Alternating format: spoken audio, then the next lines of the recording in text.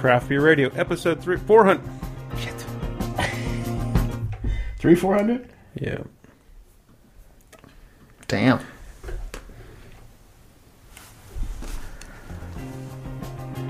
Craft Beer Radio, episode 416 on March 19th, 2017.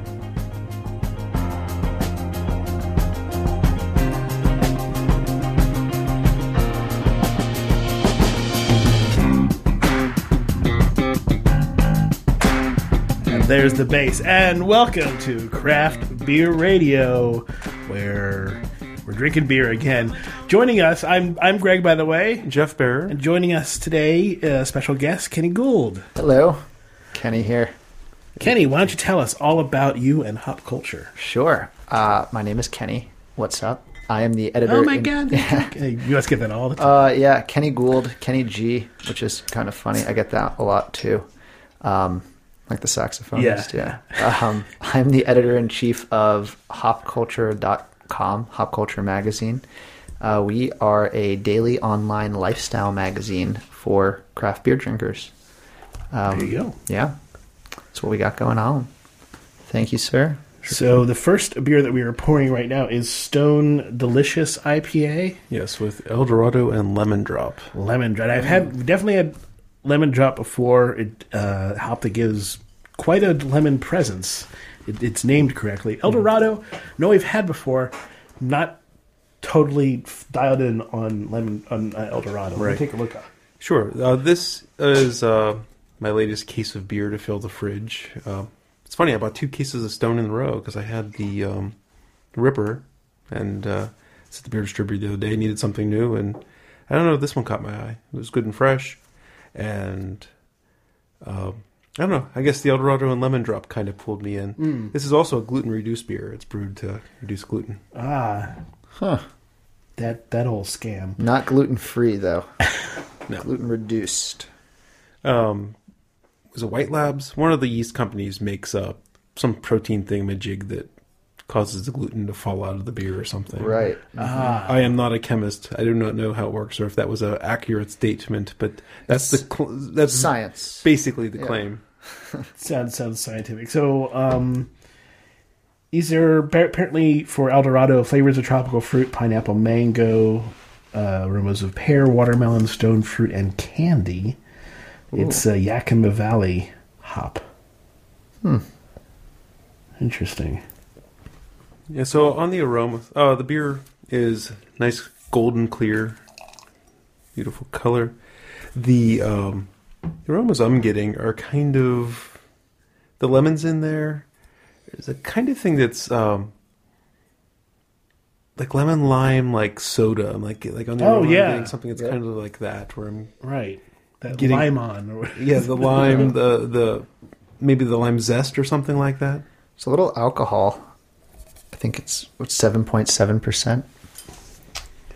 7.7, yeah. Right, yeah. 7.7%, 75 IBU.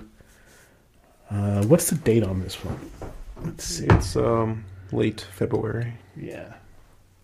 So the enjoy by here is March 13th, or sorry, May 13th, so we're well within. I love that they put that on there.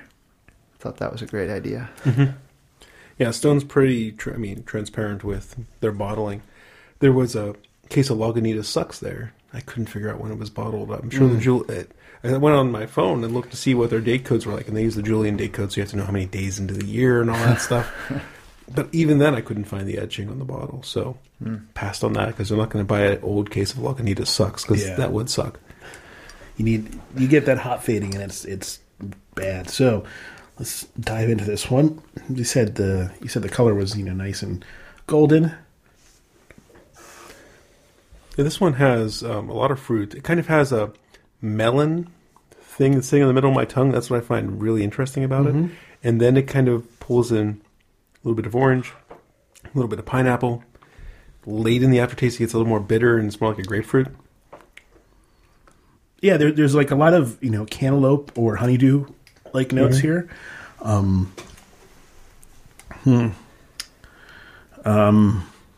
so it's like gourd, like thing to it, and then citrusy in the end with just a bit of sulfuriness, just a bit. Yep. There's a little bit of vanilla in the flavor too, almost getting a mid to late taste. I would say that fits to you in the melon side. Melon? Yeah. Okay, see, I mean, maybe it's playing with that, it's not like that one beer we had with the Motueka, which was like vanilla bean.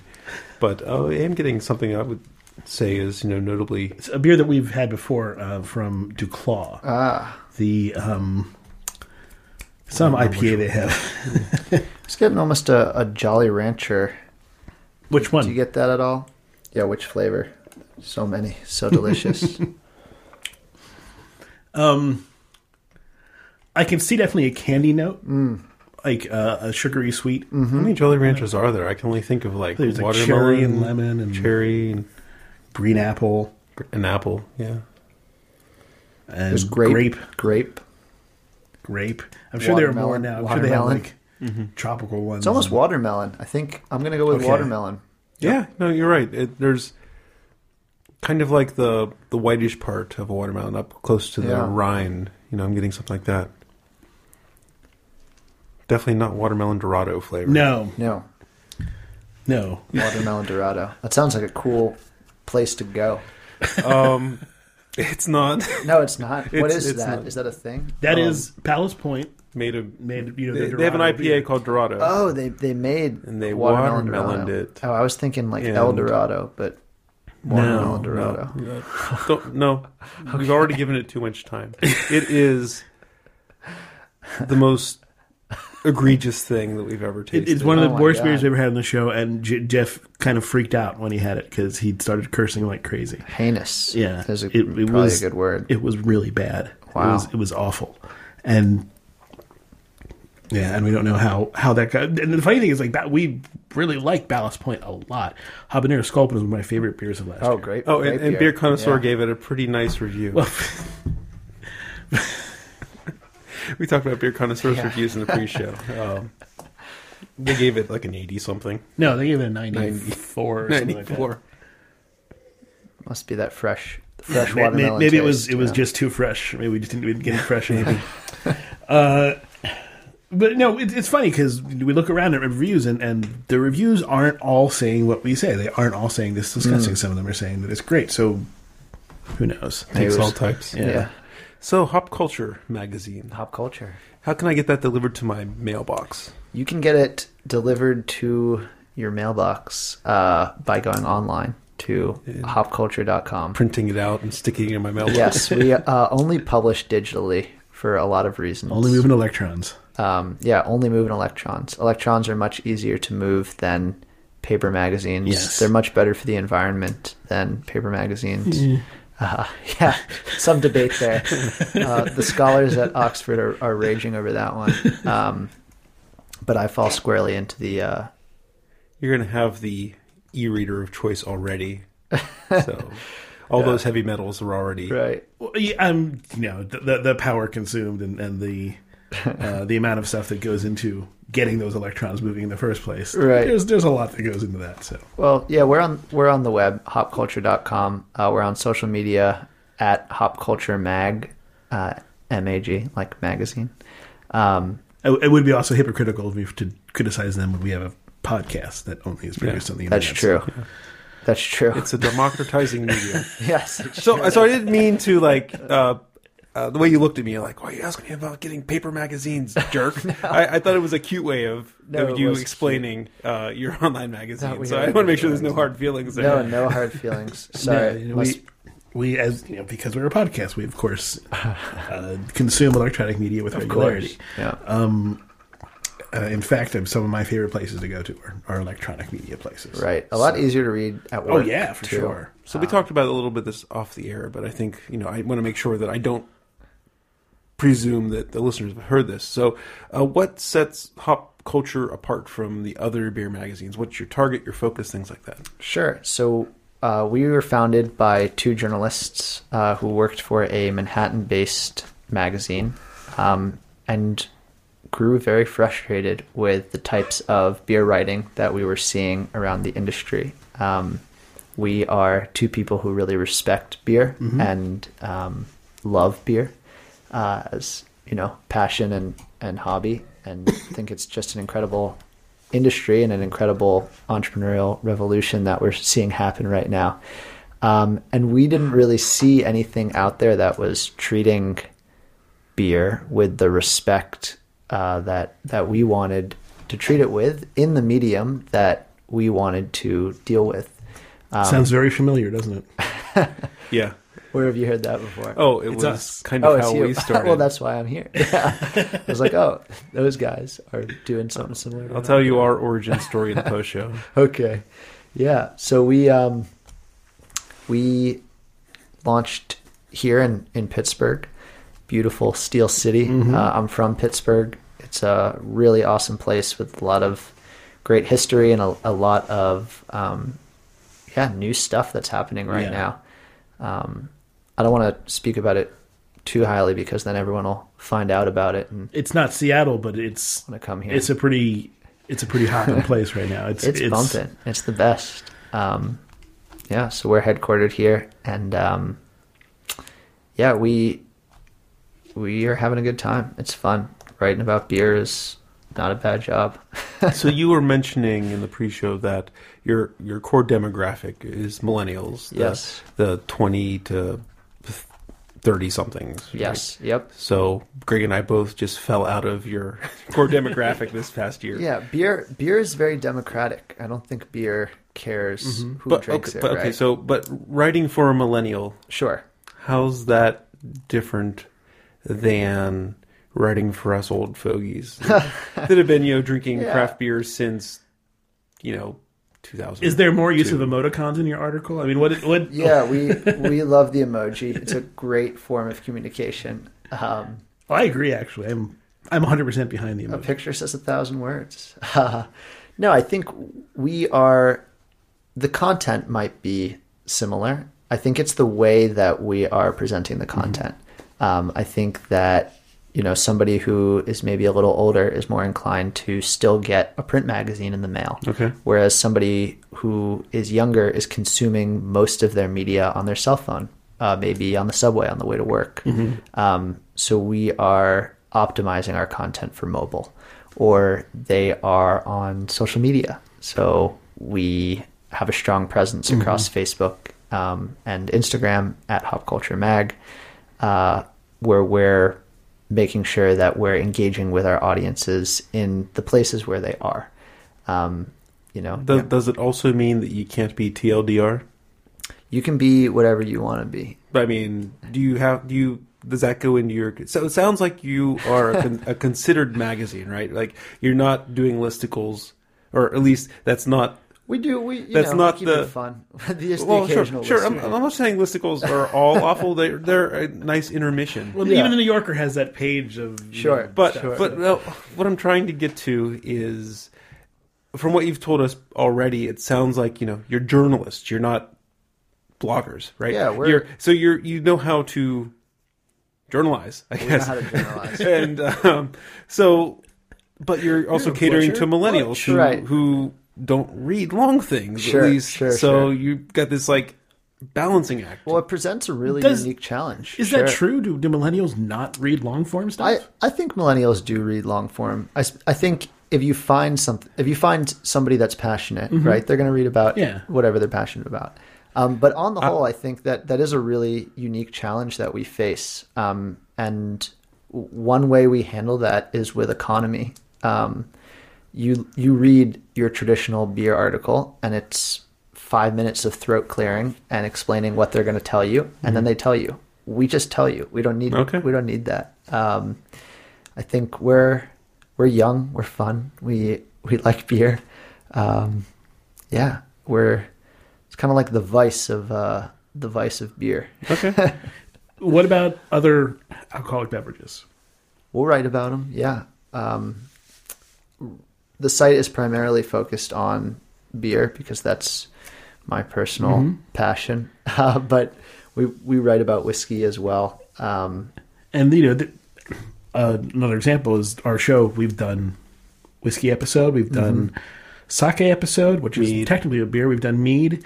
We actually haven't done wine yet, but because I've always wanted to get like a wine expert, like a sommelier or some sort, to kind of guide us through, because it just, we would be missing so much. Our palates just can't. Our palates just wouldn't detect all of, and we wouldn't know what to buy, put on the show anyway. So, we actually haven't done a wine show. I should kind of put that back on the plate and try to get that set up. We did an April Fool's wine show, but that was an April Fool's wine show. It was us being silly.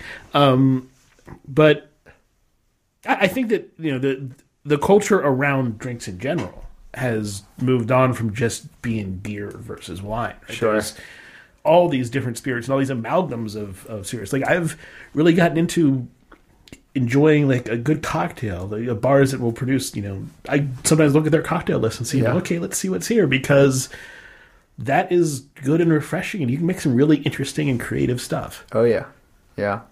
That's something. Yeah, we're looking to get more into. We pitch ourselves not necessarily as a beer magazine, but a lifestyle magazine for beer drinkers. Like Cigar Magazine or something like that. It's not necessarily about cigars. It's a lifestyle magazine for people who are cigar smokers. Yeah, I don't know that magazine, but that sounds right. Greg just made it up. No. You haven't seen a Cigar Fancy or something like that? Cigars. I know there's like Aficionado or something. Yeah, Cigar Aficionado. Cigar or something. Aficionado. Yeah. Yeah, so... Cigar's fancy. No, it's cat fancy. No, cat fancy isn't for fancy cats. It's for people who like cats. Right. They have a picture of some celebrity on there who's smoking a cigar. And it's always, they have, an article about the celebrity. And they'll have, cigar talk, but they also talk about other stuff. Yeah. So we just had, for instance, the opportunity to interview Ivan Orkin from Ivan Ramen in New York City. Okay. Which is one of the, I think, 6... episodes on the new season of Netflix's Chef's Table. So, we got to talk to him about sake and fine dining, and they have a pretty great beer menu. So that was a piece of it as well. Beer's role in fine dining. But it wasn't necessarily an interview about beer. Right. That isn't, you bring up an interesting point with the beer's role in fine dining, which is, go ahead. I get to travel a lot. In fact, I get it with my job, and I'm going to Tucson again in 2 weeks. My parents live there. Oh, really? Yeah, it's just there. The company I work for is headquartered in Tucson, so I go there twice a year. Thank you. But one thing I've noticed, being around Seattle and San Francisco and other places like that, is that a lot of these really nice restaurants, which I try to go to when I go out to these places, have beer selection now. It's not just wine. They'll also give you some interesting beers, typically local, but that's even better, that will recommend with a really nice meal. So it's great to see that now, that it's really being considered not like you have to go to a particular place that serves beer with the food, but it's just expected that you have a beer that will go with your food. Right. Well, it's interesting. I think we're right at the edge where people might still balk at a $30 bottle of beer, but would not even look twice for a $30 bottle of wine. True, and but that's twice as much wine. Is it twice? Well, it depends. I guess it's a big bottle of beer. Yeah. I was thinking a bomber. But, sure. Okay. But I think that's changing. And, you go into the Gramercy Tavern in New York, and their beer menu is extensive and very well put together, and is being held in the same esteem as, the wine or the whiskey on their menu. So I think the general cultural respect is increasing, which is great. It's fantastic. Cool. Yeah. All right, so this next beer we got, this is a crowler that just came in the mail from Gary Frank, our benefactor. Our old benefactor. Shout out, Gary. He has sent us many beers over the years. This is from Redwood Curtains Brewing Company. They're in Humboldt County, Northern California.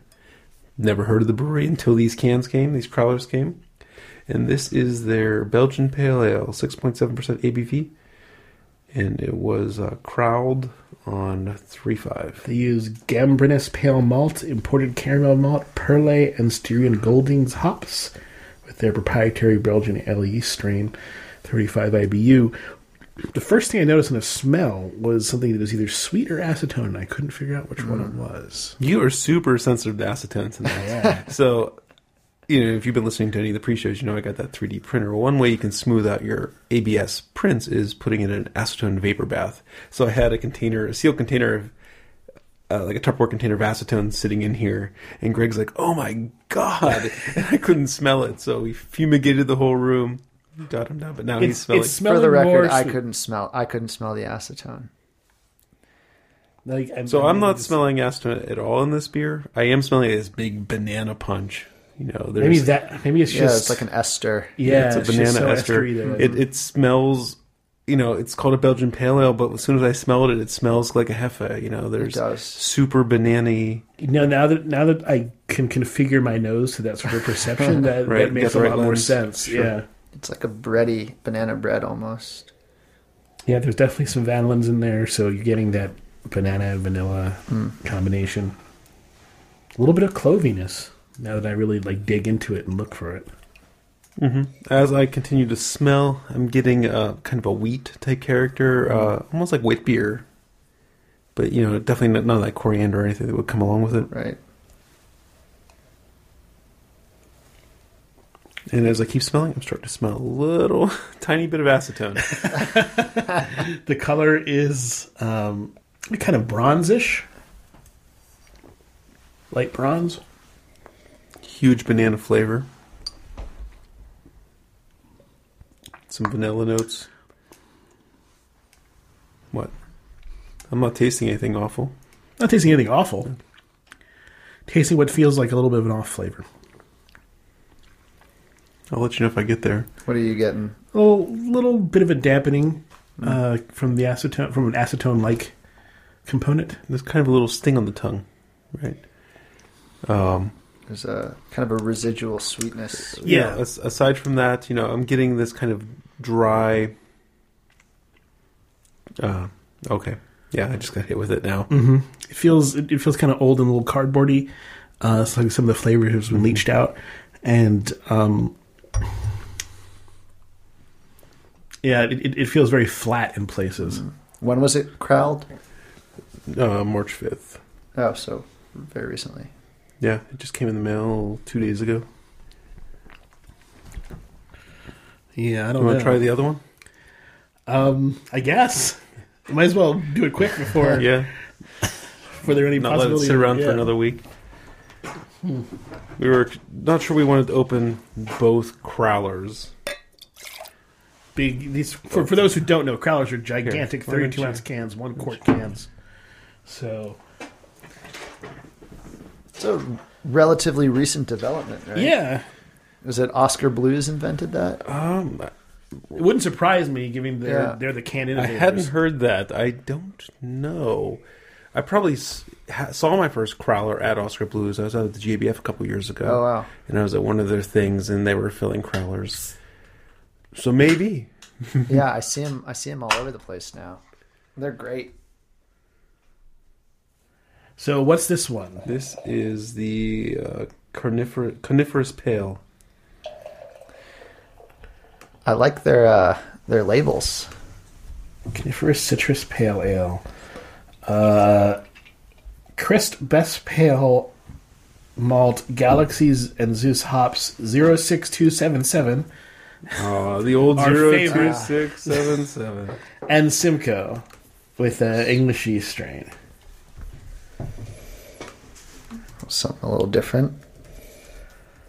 Yeah, that definitely is not the same as the last beer. 02677 is Denali. Okay. Oh. We've had a bunch of Denali beers lately. We had the single hopped from Flying Dog. Mm-hmm. And I thought we had another one, but I'm drawing a blank. Was it Night Owl that had the Denali? That might have been it. So this one gives you kind of blood orange and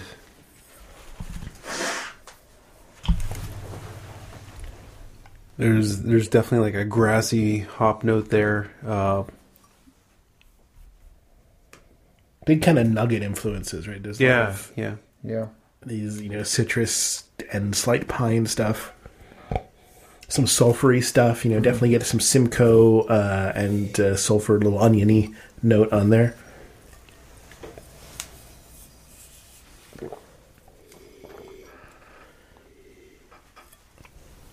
Really juicy. The malts are kind of on the how okay, it's changing as I'm talking. I'm getting more flavors. I'm trying to integrate the information as it's coming in. Another sip. Yeah, there's this isn't tracking easily. There's no point you can say, okay, this is... Yeah, I mean, so it's really juicy up front. The malt's not particularly bready. It's seems like a high percentage of pale malt with maybe a little bit of caramel in there, but not too much. But the juiciness it seems like it's coming through from the hops, right? You're getting that kind of sweet, hop candy type character. And... Yeah, I would say there's a bare, saltine level of malt here. There's not really much here to support it. And then you get into, once you get into the hop candy, you're toying with different flavors, but it's not that tropical passion fruit mango thing, right? You're definitely getting some of that kind of Simcoe-esque sulfury type character as well. It's not like the bright. It's not the bright kind of Northeast style. It's less. It's more dank. It's a little earthier along those those West Coast styles. I think that while being dank, I still think the hops are really bright in here. This seems like it's a fresh beer into a fresh crowd. It's definitely a bright beer. I guess I just meant it's not kind of the dripping. I'm with you. So we have a shorthand notation we use on our show. Oh yeah, and we have a whole bunch of things. We got the laws of craft beer radio and all kinds of things. But the one we've been using most recently is the phases of IPA. So we call phase 1 IPA the Chinook Cascade Centennial, classic IPA. Phase 2 includes things like primarily Simcoe, but Tomahawk, Zeus, Amarillo, things like that. And those guys are kind of dank and sulfury and things like that. That's where triple IPAs came from, when they're really trying to over-extenuate the bitterness. Right. And then phase 3 IPAs are this new generation of Galaxy Mosaic, Motueka, where it's this tropical passion fruit mango thing. So it seems like a lot of beers recently are falling. We call it like a 2.5, right? Because it has some notes of the new phase. It has some notes of the previous phase.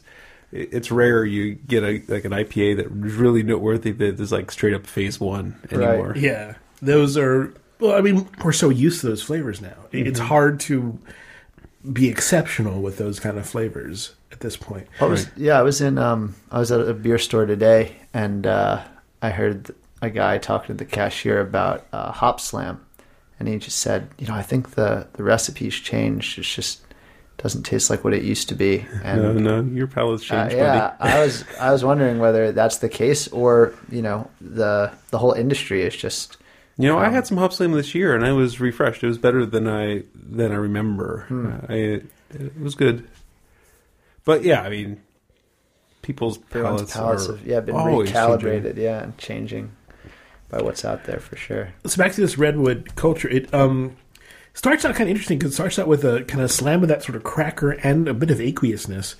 Then it kind of goes into the kind of oniony orange, right? A little bit of green onion and blood orange. And the onion sort of fades and the orange gets a little bit more bitter and stronger, a little bit of rindiness. And then it kind of finishes. So this is 5.1 ABV? 5.9.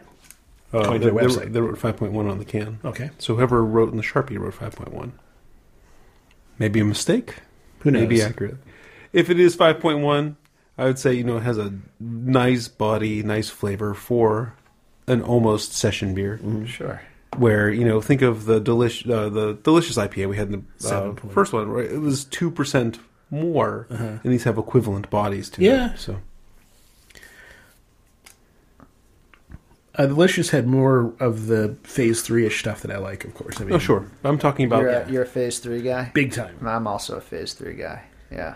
Who can't be? It's so good. We got pretty sick of IPAs for a while. I'm right there with you. I was like, I don't want another one. Yeah. I'd drink a anything else. Yeah. And now there's a whole huge, vast supply of these great new IPAs that are coming around. It's back, baby. Yeah. Yeah. IPAs are back. IPAs are back. You heard it. Who would have thought? You heard it here first. It was a short hiatus. Yeah. A hibernation, if you will. I mean, it needed other times for, other stuff to grow and other flavors to be allowed sort of into the conversation. Sour, I think. The sour revolution. That's just something we talked about a lot. That was something that I'm happy to say I'm not prescient or anything, but I predicted that the sours were going to be pretty strong for a while. I'm still waiting on the meated beer revolution. Right. Meated? That was a tongue-in-cheek prediction I had about 7 years ago. Was the meated beers are coming? There's a few. I had a beer aged on hogs' heads the other day. Yeah, I've had. There's the Dogfish Head Scrapple one, beer the from Dogfish. I haven't had beer for that one breakfast. yet. Yeah. There's one that I had a beer head that was bacon in it or something. So yeah, there's stuff like that. Do you know Earth Eagle? No, I don't think so. I don't. Earth Eagle Brewery. They rock. They're just some badass. Where are they brewers. from? I believe New Hampshire, but let me double check because I'm gonna make a fool of myself. Yeah, Earth Eagle's in New Hampshire. Yeah, the guy aged this beer over 4 different hogs' heads. Not sure if he killed them himself or not. Which I hope they were dead. I mean, particularly badass. Yeah. Oh God, what a way to go. Like ortolans. Yeah. Yeah. I'd still like to try an ortolan someday. I would too. Just to say I've had it. Right. Do you know what ortolans? No, I have no idea. Okay, so ortolans are a songbird, right? A baby, like a little sparrow type like thing. baby sparrow Beautiful. that are. They keep them in a cage. They traditionally, I don't know, ortolan is illegal in France, which is where the dish is from. You're not allowed to prepare ortolan because you peck the bird's eyes out, so it eats uncontrollably, and then you feed it lots of grain of some sort, get it really fat. Then you drown it in cognac, so its lungs are filled with cognac, and then you roast it. And then you eat it whole. Then you eat it whole, but it's such a shameful thing. You eat it underneath a napkin. You put your whole head underneath a napkin and eat it because it's horrifying. Shameful to eat it. Well, there's two explanations for it. One is that it's shameful. The other is that you want to get all the aromas and stuff. So, thank you. It depends on who you ask. Oh, wow. I imagine it's a combination of the two. All right, so for the next beer, it's a double barrel here. We're going to be doing 2 versions of Speedway Stout. They're both regular Speedway Stout. They're not the coffee or the cocoa or anything, but they're different versions. We got 2013? Yeah, we got a 2013. Bottled on November of 2013, and then we got a 2016. So this is Kenny's special gift to us. Yeah, so thank you so much. My pleasure. So we're going to try to do your a comparison. other glasses, and I will give you a bit of the 2016 as well. Make sure we keep this noted which one is which. I'm putting the 2016 on the right. 2013, 2016. Man, I'm going to be having dreams about those baby sparrows. Sorry about that. Good dreams or bad dreams? It depends. It's a good point, actually. Could be delicious. I don't know. It's one of those things where all the ingredients sound actually good, and then it's just, but it's the whole... The process. The process, yeah. It's about the destination, not the journey. So, Speedway Stout, AleSmith, in... where is AleSmith? AleSmith is from... San Diego. San Diego, that's right. Speaking of which, I just saw... there was an article about San Diego breweries that was not a shocker to me, but nonetheless said that Ballast Point is now the biggest brewer in San Diego. Oh, yeah, the Brewers Association just released their numbers for 2016. There are a few surprises. Well, they wouldn't have included Ballast Point in their numbers, right? Because I guess they got bought, right? Constellation Brands. Yeah, but so they're got $1 billion cash infusion. It's not really surprising that they're now number one. Yeah, too. Because when you get $1 billion, you can probably make a lot of beer. That's a lot of wealth to throw around. Right. Buy a jet, make beer. Okay, so I'm starting with the 13. If you grab them both, smell them both, because right away you can pick up the oxidation in the 13. Yeah, big time. The 16 has this great coffee aroma. Yeah, almost as like a chili pepper kind of thing. Mm-hmm. Yeah, you kind of get that peppery, like a dried chili, like a paprika type aroma. Yeah. Oh yeah, it's really fresh. And then the 13 has a fair amount of oxidation on the aroma. Different beer almost. Yeah, some sherry notes, some those dark pit fruits. Mm-hmm. Yeah, like prunes. Mm-hmm. Mm-hmm. At first, I was smelling it. It was smelling a little bit plasticky or acetone, but I kind of smelled it a little bit better. And now I'm getting more prunes. Oxygen. The beers that get the oxidation on them, if you let them sit for a little bit, let them air. Like a red wine. Yeah. Let it air. And yeah, definitely it's helped it. Now I'm smelling like old ale type aromas where you're getting that nice, what's the word I'm looking for? But, it's kind of that sherry. It's where it's not cardboardy. It's definitely not hot and boozy. It smells like a cellar. Yeah. Yeah. Cellar with a little bit of malt syrup, it's been around there for a while. So it's interesting how much coffee aroma is in the 2016 versus the 2013. Yeah, the color is black. It's got if you hold up to the light, you'll get tan highlights. It's really really dark. Not much of a head. 12%, 70 IBU, and of course we are drinking these in our Spielglau snifters as always. And they just started putting these in cans. I was saying earlier. Yeah, you mentioned that before the show. And you said you want to talk about aging with the cans. Yeah, I think that's kind of a new frontier that I don't think people have really addressed because it hasn't been an issue to this point. People talk about aging in bottles because most of the times the beers that you can age, your sours, your stouts, those styles of beers come in your 750 milliliter bottles. And that's changing. I mean, absolutely. This beer we're drinking now is now in 16-ounce cans. I have some barrel-aged Gratitude from East End in the cellar in cans, right? Totally. And, yeah, I mean, it feels weird, right? It feels weird. Just because you're not used to it. There's but nothing when you think wrong about with it, there's nothing... So, you hear all the merits of cans, right? They don't break, they're lighter, they're more recyclable, they don't let in oxygen. We had a brief conversation with a friend of ours, longtime listener of the show, Greg, who lives in New Zealand, and he is working on, he has this very small brewery. It's almost like a home brewery that can sell beer, Nana brewery, He's working on, Nana, I guess you would qualify as a Nana right now. But when he was at the Craft Brewers Conference, he was really pickling the canning companies about total dissolved oxygen in the beers. Which is a big they're issue. really funny with... This is all... I have it from one source, and that's Greg, and I haven't done any follow-up research, but it seems like it might be like a dark secret of canning where like the oxygen numbers are a lot higher than... They are higher. Than what people are saying. And he was, trying to pin down like what it really is. So I don't have any conclusions. That's about all the information I have.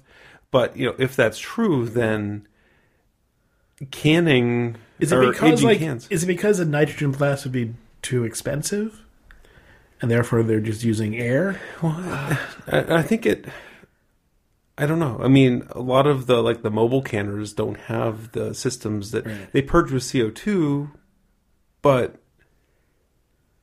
I don't know. I'm not in the not in the packaging enough to know the ins and outs, right? I mean, that's the kind of thing that's gotta be your job to really know. When I think of dissolved oxygen and breweries who are really looking at that, I think of Hill Farmstead, and I think what they're doing to, minimize the amount of oxygen that happens in their beers is terrific. I think they're really at the forefront of that in the industry. And I don't think they can.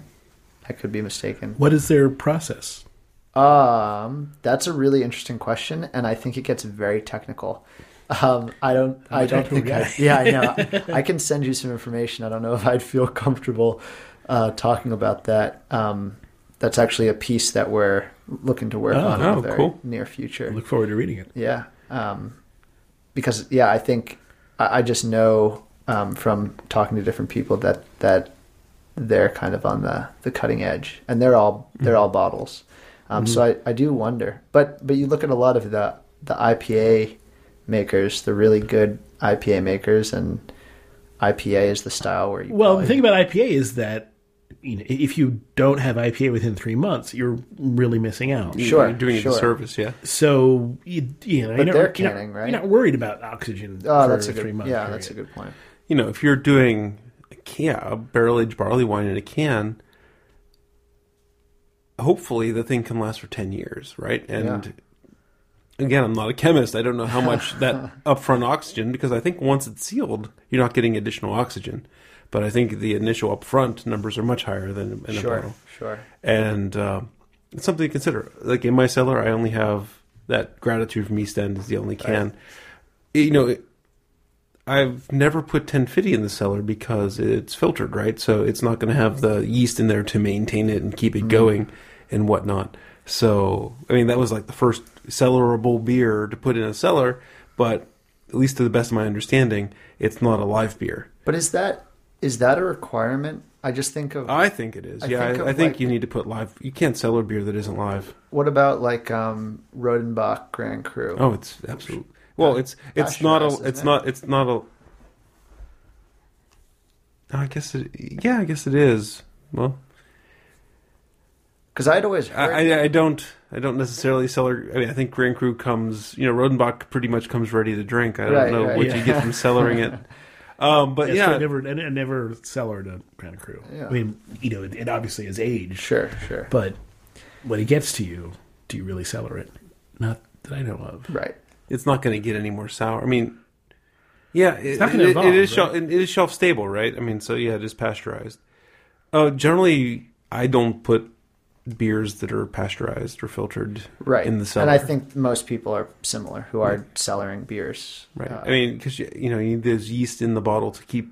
They're the maintenance workers. They're the ones that are keeping... In a crown-capped bottle, they're the ones that are keeping that oxygen at bay. Right. And things like that. So you have to have a live beer in your cellar. Have we tried this yet? I've been trying it back and forth. I just started with the 2016. Let it warm up a little bit, and it's so pretty. It's got significant hoppiness on it. It's got some coffee notes. The coffee notes are big. Mm-hmm. It's not. It's not very. It has a nice mellowness to it. Where it seems like it's probably late 2016, right? But it seems like it has a good year on it already. It has this nice mellow mouthfeel to it, not too boozy, not too ashy or anything like that. It's a really nice beer. I'm really enjoying it. It's an old friend. We've had Speedway on the show probably 2 or 3 times, but I don't remember the coffee notes being as prominent as it is in this one. Okay, they just had the 2013 for the first time. Yeah. You might have to take more than one sip of the 2013. For me, my first sip was, it was an abrasive change. But it's a change. As I took more sips, I kind of dialed in on it, and it has merits of its own for sure. Yeah, it comes across as almost carob-like, some of the qualities to it. Not quite chocolate, more on like the carob note. Has these interesting, kind of like subtle fruity bits, but it really does dial into like a truffle, like a chocolate truffle sort of thing. Mm-hmm. And a little bit more of that ashy note that you were talking about Right. too. It's more oxidized than I would have expected. Yeah. You mentioned you had celery notes. Is that like how you stored it, or? Oh, I meant notes on cellaring in general. Oh, and celery in general. Okay. Yeah, but I mean, the beer started with me. I bought it when I lived in New York. Mm-hmm. I was writing for the last magazine that I was working for, and just kept it and moved to California. Moved back to Pittsburgh. Oh, geez, where did it spend most of its life? Like where was it sitting? It was in a very dark, very temperature stable place. Okay. And I think the only time it moved was actually when I brought it from New York to Pittsburgh. Okay. So Yeah, one of the things that we haven't talked about this in forever, but when we used to give guidance about cellaring, your perfect cellar is like under 60, in the high 50s. Now, not 50, many people are going to be able to handle that. But the next best thing you can do is minimize temperature fluctuations. Right. So it sounds like, that's where you were aiming for too. Right. And also light, Yeah, keep it out of light. Keep it wrapped in a blanket. And motion. So trying to keep it still. Yeah, the thing that causes oxidation more than anything else is that chemical change. It's the heating. It's not the cooling. It's the heating part that causes the oxidation.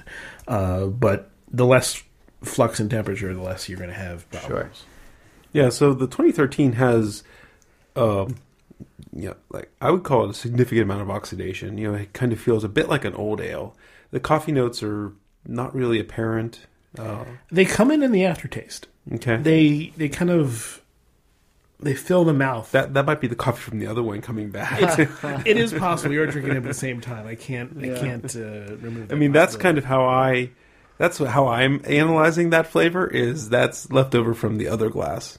I actually didn't know this beer had coffee in it until recently when they came out with the cans, and I read the press release. Oh, okay. And I saw that because I know there's coffee Speedway, right? There's a variant.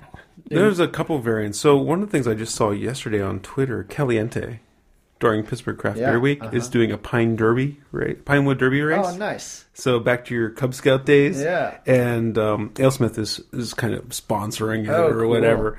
So if the ticket is $50. You get your Pinewood Derby kit car. You get a buffet. You get a pint of...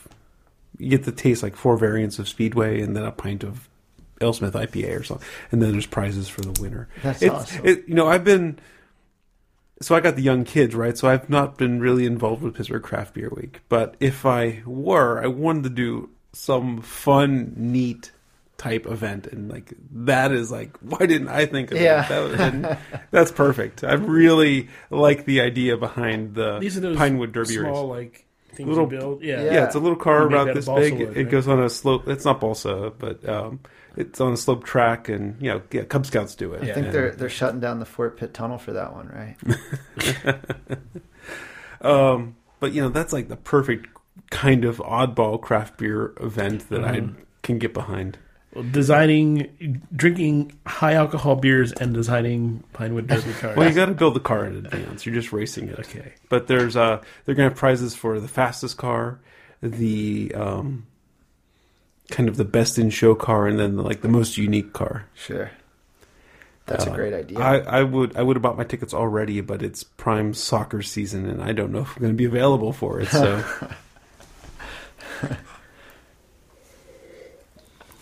But it is really interesting to note the differences between these. I think maybe the 2013 was a little old. It's a little more oxidized than perhaps it is. Yeah, I think it's like down the hill, right? It's not. In hindsight, you should have drank it earlier. But how do you know? It's one of those things. Yeah. You never. It's the danger in aging, I suppose. They make for wine. I know they make the Coravin. Do you know about that? I'm not sure. It's just sort of like a it's needle. Like the needle, and it shoots the inert argon gas or something. Okay, science. I don't know. no, actually, I've seen a wine tap system that uses argon to push the wine out. Sure. So, but I've only seen it. I've never seen it used. I've never seen a beer person use it. But I have seen it used frequently in the Well, a wine beer world. person could use carbon dioxide, right? The reason that Sure. you can't push wine with nitro or CO2 is you're going to turn it into champagne of sorts, right? You're going to make it bubbly, and people don't want to do that, so you have to use noble gas or something that won't Right. dissolve. Yeah. That makes a lot of sense. I never actually thought I didn't about think about that either, Yeah. but that's true. Yeah, you could just use carbon dioxide. Now, I don't But- know why he used argon and not helium. That's an interesting question. Maybe helium's too hard to confine. Helium will, if you make a hole, it'll get out of that hole. So, yeah, helium Yeah. will... I mean, but it probably leaks through gaskets a lot easier than argon does. Oh, absolutely. Yeah. Helium superfluid, it will go through anything. You'll turn it into a fizzy lifting drink with helium.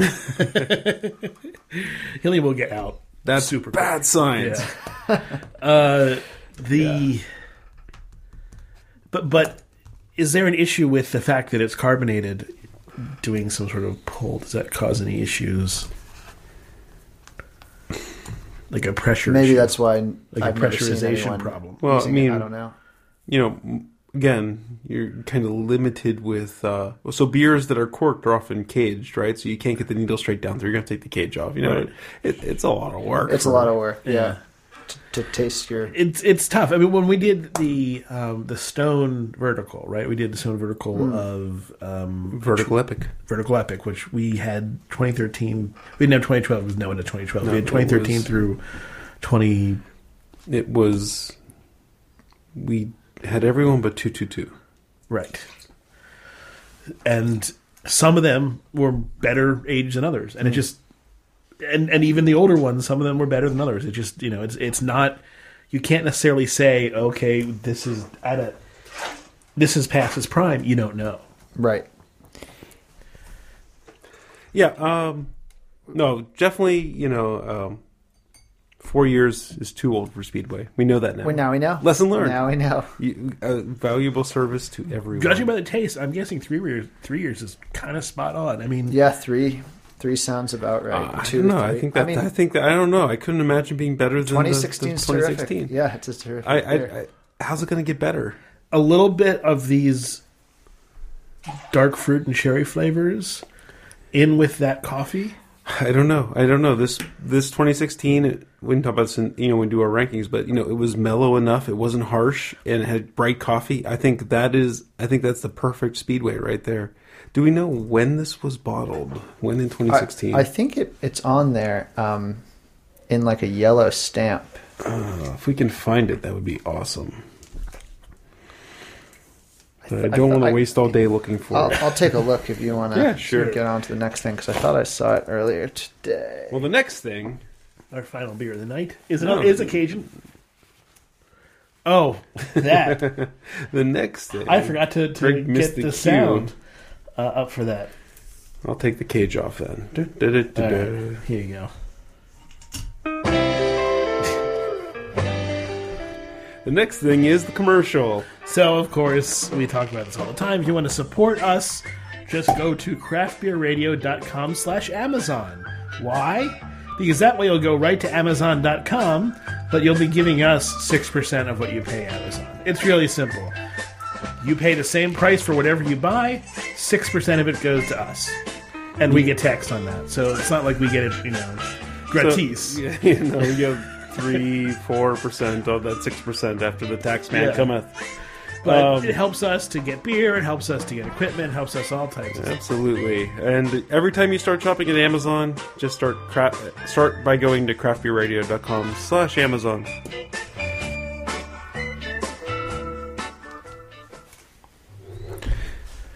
Can't find it. Yeah, I looked hard. It's not that big of a bottle. it's okay. But, I mean, I just thought that was great. Would you like a little bit of the screen flash? Yeah, that'd be great. There is I don't know what the bump- braille no, on the bottom is. that's a manufacturing thing there at you go. the glass company. I don't think Green Flash or Aerosmith has the technology to put bumps on a bottle. So this is Green Flash's Natura Morta Cherry, part of their Cellar 3 line. They call it a Belgian style Saison, Fooder fermented. with fruit fermented with Brettanomyces, aged and re-fermented in red wine barrels with sweet dark cherry puree. So 6 months aged. This is the 2015 batch 01. Okay. 6.5% alcohol by volume, 14 IBU.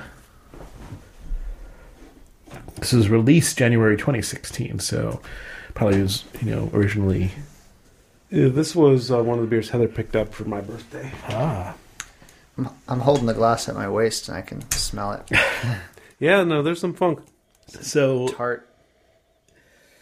There's a little bit of washed rind cheese aromas coming off of this. We have kind of a dark rose color. The cherry, of course. Mm-hmm. Supercharged cherry, a little bit of like granite, or like a cracked stone or something. Yeah. Yeah, it doesn't smell super bretty, but it does have a little bit of that. Yeah, it's more of a live culture, right? It's not just all Brett. There's different things in there. It does, it's in the ballpark of a Flanders. Now, it does not smell like Rodenbach. It's definitely a little bit more, I'd say, minerally. It's more, like,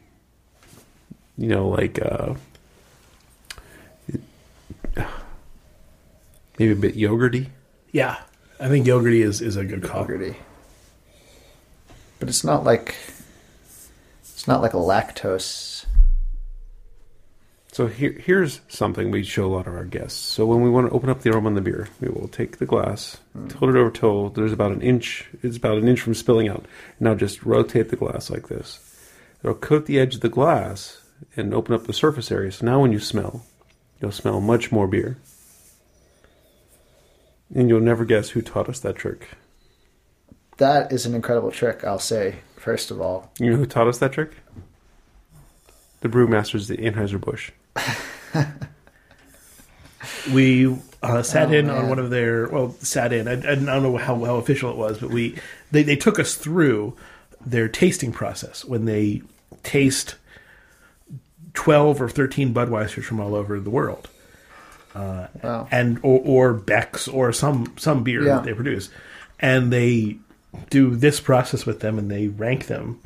And, we only did it with one beer. We didn't do it with, a whole bunch of different Budweisers. We did it with one of their beers. But it was interesting because there's a lot of notes that you can pull out if you're really, really concentrating, even on a beer as empty, shall we say, as Budweiser or Labatt Blue or something like that. Right. Where you need every square millimeter of surface area to get the aroma out of those beers. But no, it's a great way to open up aroma. That's terrific. It's better than swirling. Yeah. And so there you go. Something you'll have the rest of your life. Thank you. What a gift. Sages. And these Spiegel glasses, you need to get some of these if you don't have them. These are terrific. Yeah. I really like this glass company. That's the company I want to pay us money. I want them to sponsor us because I wouldn't have any qualms because they're the best product on the planet. You don't feel bad promoting a terrific product. No. Yeah. Until someone shows me a better beer glass. It's Spiegel. This is very tart. That's the principal thing we're getting. Lots of cherry. Mm-hmm. Obviously a bit vinous quality because, it's in the wine barrels. Yeah, the vinous... I'm getting a cheesy type character too. Kind of. It's not as stinky as Limburger. It's somewhere between a Brie and and Limburger. I'm drawing a blank on something in between those. But the yeasty rind on a Brie. Especially when it's a little bit old and funky and a little bit tart. And towards that total stink out of Limburger. It's, about a third of the way there. I just can't think of another cheese that gets us there. I'm really getting dialed in on that. There's kind of a like a fruit pit type thing, cherry pits or apricot pits or something like that. Kind of a woody minerally something or another that's making me think of. It's very tart. It's got a lot of cherry. It's a bit empty. Really? Huh. Yeah, I'm not I'm not like jonesing on it, right? I'm not like saying, "Oh wow, this is filling my mouth with all types of wonderful things." It feels very compact, and it feels like I'm just getting a very narrow focus. You'd like a little more of a layer. Yeah. I'd like a little bit more stuff going on. Than this feels. It just feels a bit kind of one note. It doesn't feel like a chord. As I'm drinking this, I'm getting I got a real quick note that kind of reminded me of like a homemade cherry cola or something like that, where you have cherry sauce. Right. And, so there's a bit of that, there's that kind of saturated cherry, but then maybe a little bit of tobacco or something on the back end coming through. So, yeah, I mean, if this was a composition, it's chopsticks. There's not a lot happening here. It's fine, and it's catchy, but I'm not going to be like blown away. There's other beers where there's a whole orchestra happening, and this is just a little piano playing. Is it half of chopsticks, or is it? No, it's both. It's both parts, but that's not. That's not what I go to a concert to see. It's not Bach, right? Yeah. If you like Bach, I don't. I mean, harpsichords are definitely more interesting than pianos in a weird way, but it's not Mozart. It's not Mozart. Yeah. Fair enough. What do you think, Jeff? I liked it a lot. It's not the most in-depth sour that I've had, but I think it crosses that threshold of being satisfying. It's completely satisfying for me. I'm enjoying it. Is it the most amazing? No, but is it? Oh yeah, it's so there's nothing wrong with it. Like what I bought. Yeah, you like chopsticks. So the chopstick has you can. I'm going to have to use a whiskey analogy to kind of to send this one home, and that is, I love Lagavulin, right? The Islay Scotch, super peaty campfire, right? But I didn't want to pay the $75 to $80 for a bottle of Lagavulin, so I bought a bottle of Laphroaig Quarter Cask, hoping it was good enough to fool me into, not getting the Lagavulin, and it wasn't. It wasn't. Now, this is the opposite. This is good enough to fool, that I'd be satisfied with compared to buying Rodenbach Grand Cru or, something like that. To me, it's good enough. It's Goonies are good enough. I mean, that's where it's at, right? I'm not saying that, will it win in a head-to-head against, some awesome Flanders-type beers? It won't. Am I disappointed by what I just drank? No, I'm completely happy with it. That's the Craft Beer Radio Halo for people. Good enough, says Craft Beer Radio. That's kind of just talking about the show in general. It's good enough. Good enough. We are just two guys talking about beer, right? Three today.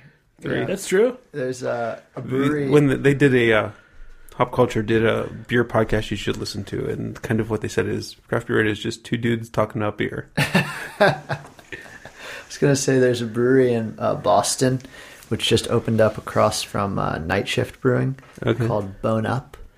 And their slogan is made with ingredients, which I thought was really fun. Yeah. It's good. I like that because that's made with ingredients. Night Shift is one of those that my sister lives in Boston, so I get to go up there every once in a while and come back, and we've really fallen in love with Night Shift makes pretty much amazing stuff. One of my favorites. I love Night Shift. Yeah. And they have, now with Bone Up, and there's a distillery right there too. Okay. They call it the Fermentation District. Okay. Nice. You also have the Teddy Bear Peanut Butter Factory right across the street from Night Shift. Yeah, Boston. Brewers should stay away from peanut butter. I know there's a lot. I don't know if it's operational anymore. You just have this giant creepy teddy bear and a billboard over the top. Well, it's one of those things that we've had a couple peanut butter beers and nothing has ever. Never it's had like a good pumpkin. peanut butter beer. Never lived up to your expectations of what should be there. We hate pumpkin beers here. Yeah. I don't think you're alone. All right, I think it's time to rank. All right. Big old pumpkin behind you there. Well, there are. That's not a beer. That's a pumpkin. That's That's a jack-o'-lantern. So of course, you Kenny don't have to rank. You You can choose to. You cannot. You can just after we go through our rankings, you can mention what you thought was noteworthy if Fair that's enough. what you prefer Yeah. to do. That's what a lot of people in the industry prefer to do. The unbiased editorial opinion, as I am the editor in chief. All right, so I we're should not going to change rank this. the Yeah. Belgian Pale Ale. Because we're not going to rank that one, so we're going to rank the coniferous citrus pale ale. So let me change that link that I have in my notes here. All right, so while you're working on that, I can start with my rankings. I am going to put the 2013 Speedway in last place. I just thought it was a little bit too oxidized. It's like a 10-year-old Bigfoot, where like 8 years is where you have to drink it. And so now we know that 4 years... Is it 4? Yeah, 4 years is a little too old for Speedway. A little too long. I'm going to put the coniferous in 4th place. I like this beer. It had a fresh hopping to it, but the how do I want to describe that? It just wasn't as engaging as the other beers tonight. It kind of was falling into that, I know Simcoe wasn't a hop used in that beer, but it kind of fell into that soft, sulfury Simcoe type note.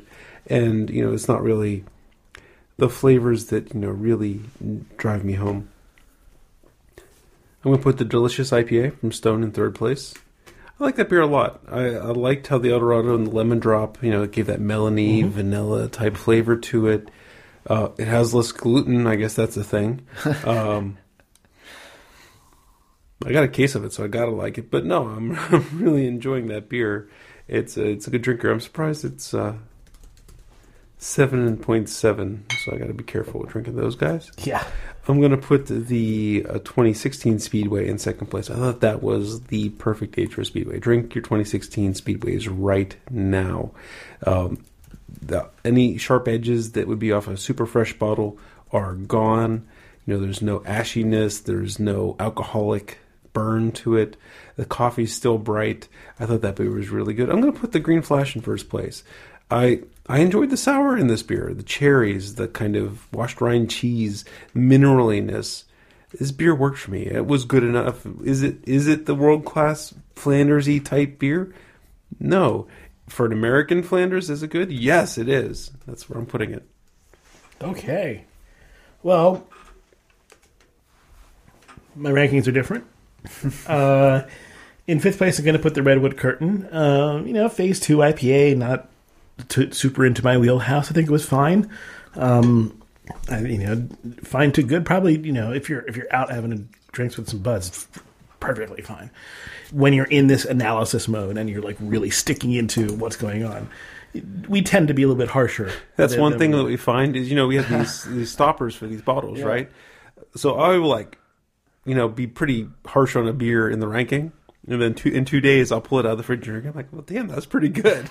So it's all like how hard you're looking at it. Is that, and also, of course, the flight, and what beers we've had before totally affect our perception.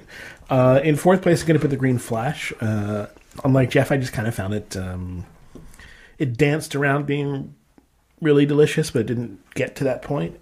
I don't know, it felt like a little bit like forcing it to a bit. It just, for some reason, I don't want to discount the hard work they put into it, obviously, right. Aging it for 6, been putting in footers and doing 6 months aging. It just didn't feel, I didn't feel all that in there. It felt more manufactured than it did natural, even though... It's so weird. We don't always agree, but this is a rare time where, I feel like you drank a different beer than me.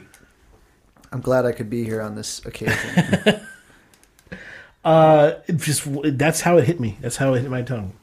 In 3rd place, I'm going to put the 2013 Speedway. A little more oxidation than is perhaps best, but I actually really enjoyed it. I thought that there was a lot going on that I really liked. I may kind of appreciate the over-oxidation a bit more than Jeff. But in 2nd place, I'm going to put the Stone. I really enjoyed that. They're going for those phase 3 flavors, and I dig it a lot. The melon stuff that was coming out there was great.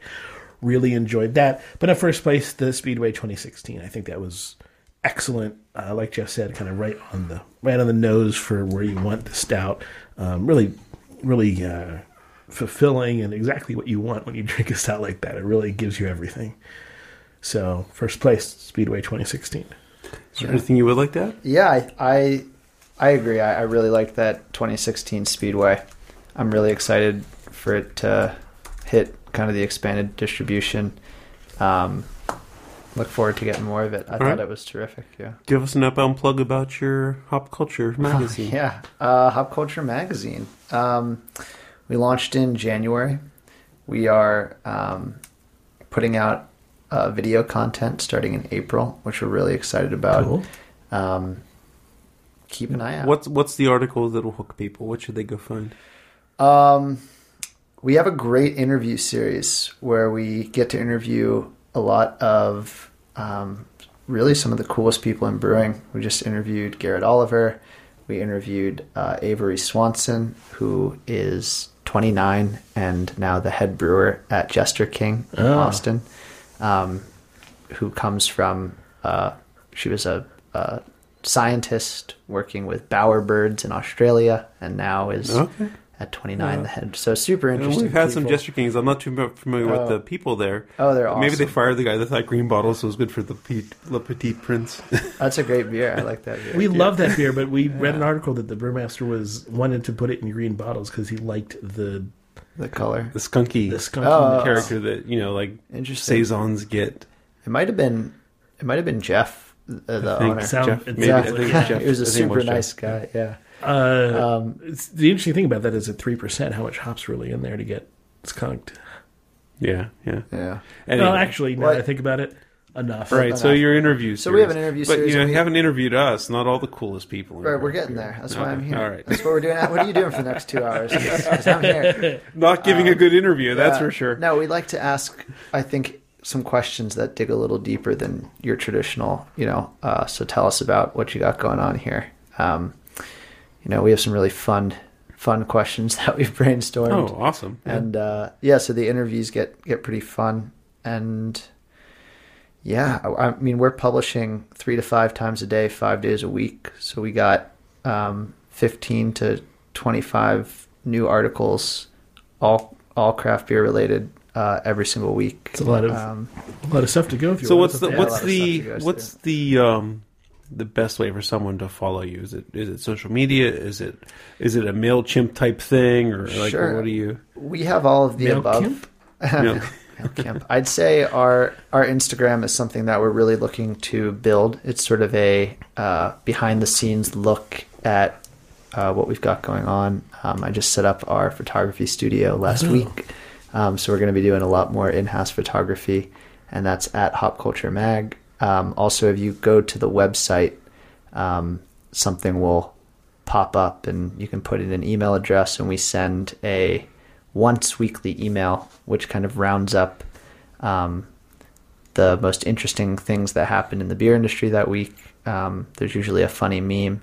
It's a great email. It's really funny. I write it. So I know we could actually use that because sometimes we're striving for news and we don't have it. So that might be a good thing to sign up for. Yeah, exactly. Yeah, definitely. So you can access that on our site. But yeah, hopculture.com. All right, sounds good. Thanks so much for having me. Absolutely. Thanks for coming on the show. Yeah. I wish you luck. Thank you. And I'll tell you about that origin story in just a few minutes because that's a good one. Oh yeah. Grandfather. I tried to do goodies are good enough, but there's a whole lot of stuff to intro this. Look, you did it. I had some. Okay, I guess we're going out with this. I had some Red Hot Chili Peppers ready to go, but we brought up this song. I mean, I have to do it. All right.